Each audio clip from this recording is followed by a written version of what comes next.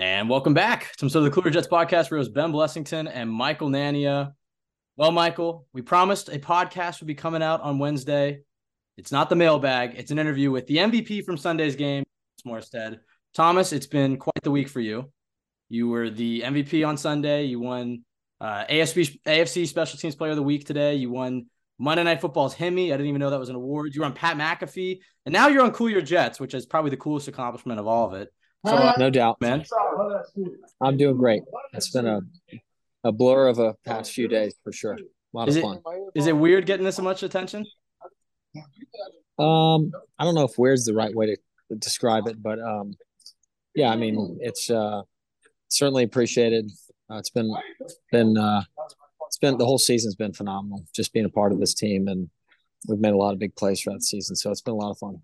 Yeah, I was listening to you in your post-game interview, and you obviously seemed like you were really embracing the moment. You know, you're somebody in the back nine of your career, really trying to soak in something like this. Where does Sunday rank in terms of your best games and your favorite memories? Obviously, the onside kick in the Super Bowl has to be number one, but outside of that, I would imagine Sunday was a pretty special day.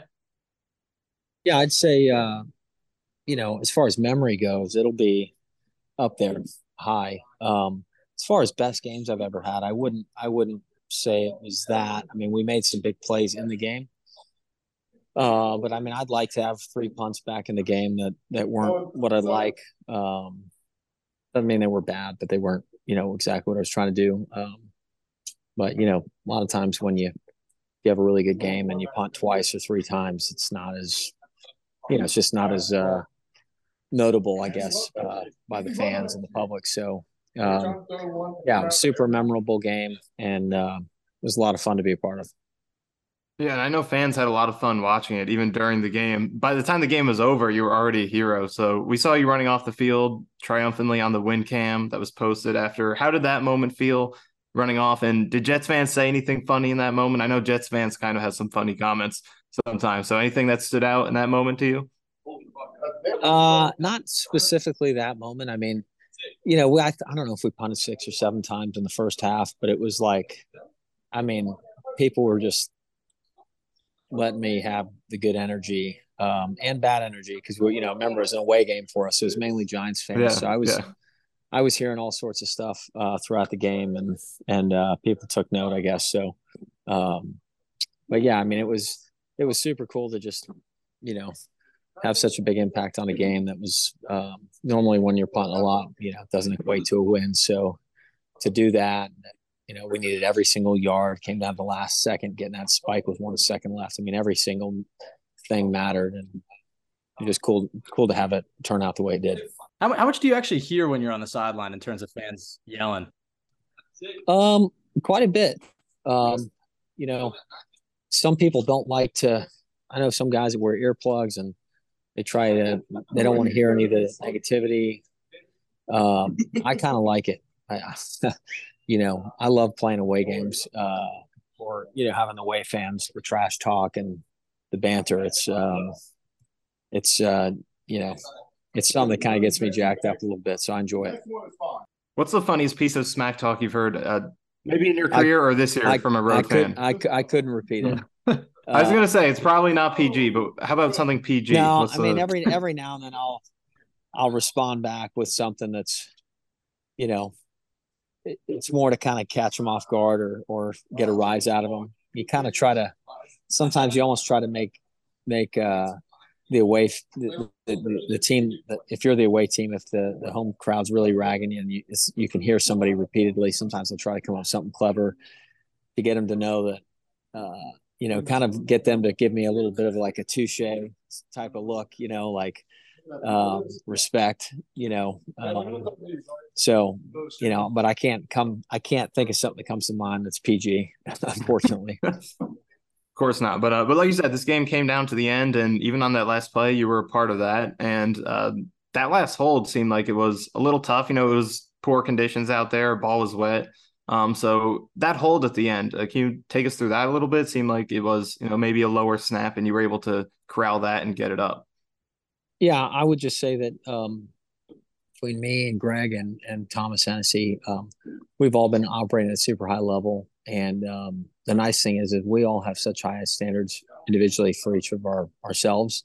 And so, if the ball's a little low, if I don't hold it exactly right, Greg's going to make me right. We kind of all have that sort of energy about it. We just know over the course of time, if everybody's operating at those standards, we're going to have a lot of success. And so, I'm just process focused in that moment. I don't really think of it as if there's a high snap or low snap or if it's wet or anything. It's just see the ball, put it down on the spot, and get out the way. Let Greg do his thing. I noticed you don't even look up until after the kick is that like a superstition, or is that just part of like the routine? You don't want to mess it up? It's just a process thing. It's kind of like golfing.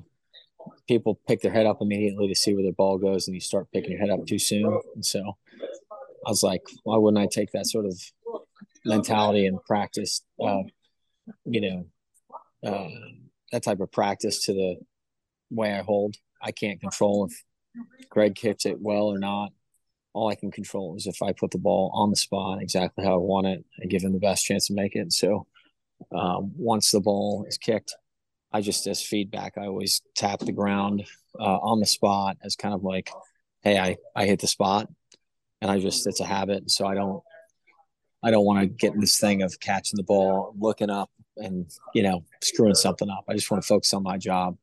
And so Greg always lets me know if it goes in. It's funny because that the kick to go to overtime, I thought he missed because of the crowd reaction. And it took me a second to realize, we're in Giants Stadium today. We're not in, right. It's a Giants home game. To be fair, I thought he missed it too, watching on the TV.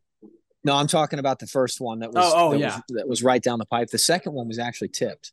That's why it hooked left. It was tipped by I think it was number 97, got his thumb on it. If you go watch the all 22 copy, you can see it hit his hand and deflect. So speaking of field goals that were kind of altered by the rush, Will McDonald had to play on the missed field goal near the end of the fourth quarter where he leaped over the line and got right in the way of that kick. I mean, how much from your perspective do you think that can affect a field goal? Because he didn't actually block it, but he was, right down the middle there. So do you think that could have had an effect on that field goal? I don't know if it did or didn't, but to say it could or couldn't, I don't know. I mean, do guys feel pressure? Do they feel color? Sure they do. Did it make him miss it? I don't know. But I do know is that if it would have gone straight, he would have blocked it. So it was a great play by him. And, it was just a great play by him. So it's cool to know we've got that in the bag. And it's also cool that teams know that we've got that in the bag too. They'll have to game plan accordingly and they'll set something else up off of it. Yeah, and I have one more question about the reaction to your performance, because obviously it's been a lot of positivity, which is well-deserved, but there was one specific outlet I saw that wasn't a huge fan of your performance. PFF gave you a 61 grade for this game, which, If you're not familiar, that's pretty mediocre by their standards. So do you have a response to that on PFF thinking you were mediocre in this game? I know you said you had a couple you want back, but still, 61 seems low. Yeah, I don't really have a response to that. I don't really have a response for it. Breece Hall is upset with them too. They're pretty low on him. They have a bad track record with the Jets. Yeah, no, they're Jets haters. Got it.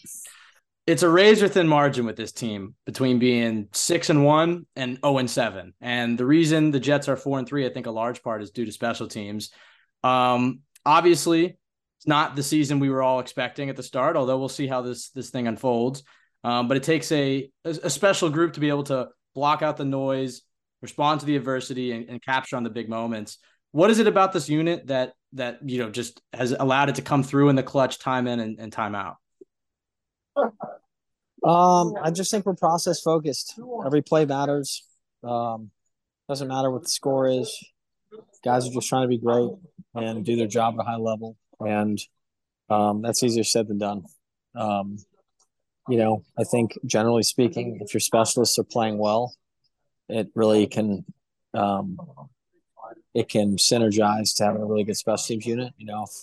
If guys are running to cover to this spot and I kick it way over here, that can be, even if guys win, they could play themselves out of the play by me kicking it the wrong way. So I think just everybody having a certain understanding of trust that when I say I'm going to do something, I'm going to do it, or I'm going to do it close to what we've asked. And guys, we're all going to kind of be on the same page, and It's just simple as that. I think guys are playing their asses off. Um, and I think everybody realizes that if we really want to win these games, um, we're going to have to make plays on special teams. It's exciting to be a part of.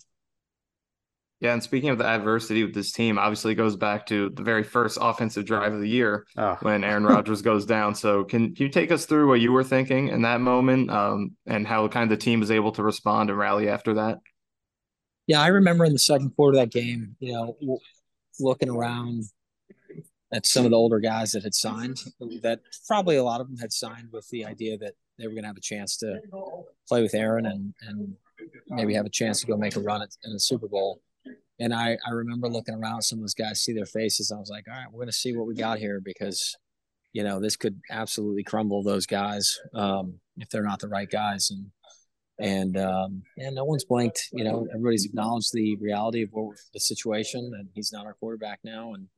And we're rolling forward, and guys don't take for granted the opportunity, because, thinking you'll have another one next year, especially if you're older, that's not the case always. So guys have just hung in there like an old set of balls, as my old coach used to say. And we are hanging in there, hanging tough. And, seeing him out in pregame every week is pretty cool. Seeing him do a little more than he did the week before, out there flipping it around and kind of leading to hope that maybe he would come back at some point this season. So we'll see. There's been a lot of discourse about the MetLife turf this season, and obviously Rodgers' injury was potentially tied to it. Al Woods had an injury this week, 2 other offensive linemen. So I'm sure it's something that the guys in the locker room talk about. What do you make of the MetLife turf? Is it as big of a deal as fans are talking about it as? Well, I mean, look, injuries happen. It's a nasty game from that standpoint. But I think if you go look at the statistics, injuries happen a little less on grass. And so, look, it's I understand the argument of we got 2 teams playing on this, so you don't want to have grass growing up here in November that's not a consistent surface. But at the same time, there's teams like Pittsburgh and Philadelphia that share their fields constantly with college teams. Pittsburgh Steelers share their field with Pitt, and the Eagles, I think, share their field with maybe Temple, maybe another team as well. And they make it work. So I think there's a way to make it work. At the end of the day, players generally speaking want to play on grass. And so, hopefully we'll keep pushing that needle down the road. At the end of the day, I think everybody'd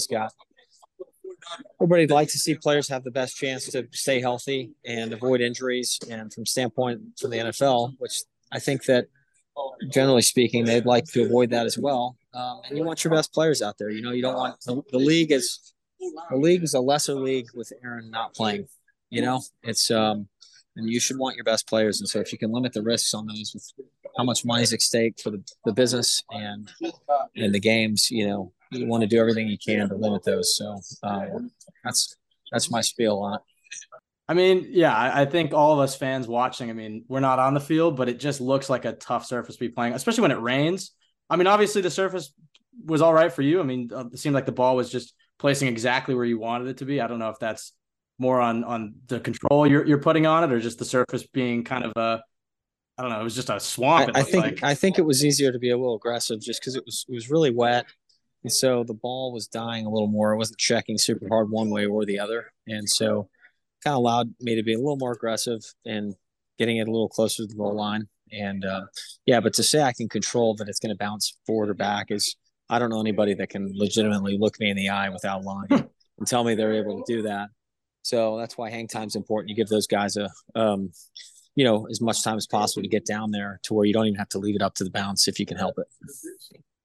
This might be a dumb question, but when we were watching week 1 and Xavier Gipson runs back the punt return and everybody's going crazy, there was a lot of discourse about Sam Martin's lack of an attempt on the tackle.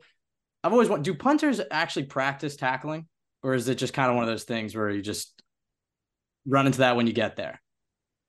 I can only speak for myself. I don't practice tackling.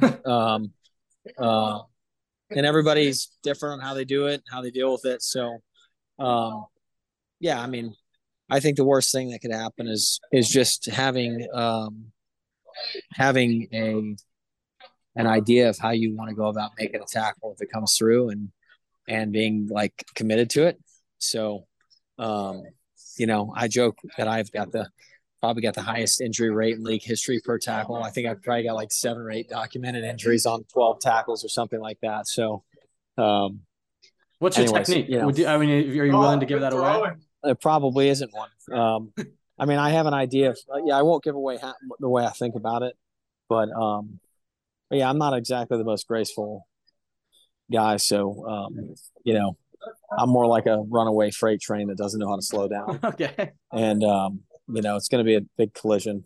And if I can get to the hip point. So that's about it. Me going side to side is no bueno. Yeah, I mean, tackling technique, I don't think we'll be going to you for those tips anytime soon. But punting, I am curious to hear a little bit about what went into this game you had. I know you just said, with the rain, it kind of made it easier for you to be aggressive and kind of get those, soft bounces near the goal line, and that it can be hard to really control that. So what is your perspective when you're doing those punts? Because you had 3 where you were past your own 40. And, considering how hard it is to control the bounce, what is kind of your like overall goal when you're making those punts, knowing you can't really control the bounce? What do you try to control within what you can control to get the best result on those punts? Well, I think direction helps, right? So if you're angling, if you're straight and the ball hits and it's going to bounce forward or backwards, it maybe give yourself a better chance if you have an angle, and maybe it'll have a better chance of going out of bounds. That's one thing. And then also it's just, how deep are you trying to hit the ball? Where are your gunners? Are they playing singles or doubles outside? That may dictate kind of how aggressive I am as well, knowing that, hey, this guy should get down there relatively quickly, or that, hey, he's getting double teamed. Maybe it's a different play. So you kind of take all that information in at one time and just kind of, I don't know, it's like a computer just spits out like how I'm going to try to hit the ball. And, but I couldn't sit here and give you an equation that would tell you exactly how I do it. Right. So I think that part of that's just experience of being in games and knowing what's worked in the past, and you're constantly hedging to try to hit the optimal ball for the situation. Yeah, and it's been such a great team effort to watch too, because you've been great, but then the whole unit, the way guys are getting down there to down punts and make tackles has been great. Yeah, guys are covering their ass off, no doubt about it. Yeah, one of those guys who had 2 tackles in this game was Thomas Hennessy, the long snapper, and he's been, for a long snapper, a really active guy in coverage. He had the most tackles among long snappers since he joined the Jets in 2017. So can you talk a little bit about Thomas and like his excellence as a long snapper, what he brings to the unit? Yeah, he just has the highest standards for himself, and that's why. And so does Greg, and that's why we all get along so well, I think, because we all expect more from ourselves individually than anybody in the group expects from us. So just high standards. That's simple as that. He's a great pro, and he's become a really close friend of mine, and it's been a lot of fun having success as a group. All right, 2 more for you, Thomas. One, I'm sure you're getting tired of being asked about you sprinting after extra points and even after a good punt, sprinting down the field. I have a bit of a request, actually. I mean, you don't have to oblige if you don't want, but can we get the Jet celebration when you're doing the sprints, especially after a great punt? We as Jets fans have been wanting a Jet player to be doing the Jet celebration that Santonio Holmes used to do when we were watching as kids. No Jets player uses the Jet celebration, so I don't know. Maybe what is the Jet celebration? Well, you got it. Yeah. You go like this, and then you very simple, just like arms out like this. Yeah. So okay, I don't know. Next time you hit something inside the 5, you're doing a sprint, you maybe hit a little Jet, a little tone time. I'll think about it. Let me go do some video searching on YouTube and see exactly what you guys. Just look up Santonio Holmes. He's the signature of that. All right, perfect. I'll look it up. You got to get that back. Last one. You've been on plenty of good teams, plenty of playoff teams. What are just the biggest keys to making it through the dog days of the season and staying focused week in and week out, and tuning out that noise? What are just the big keys that you've seen in teams that have made that march all the way to the playoffs? As a team, I think all good teams at some point in the season get on a little bit of a run. That's one thing, and then I would say the other thing is you just kind of reset every week, good, bad, or ugly.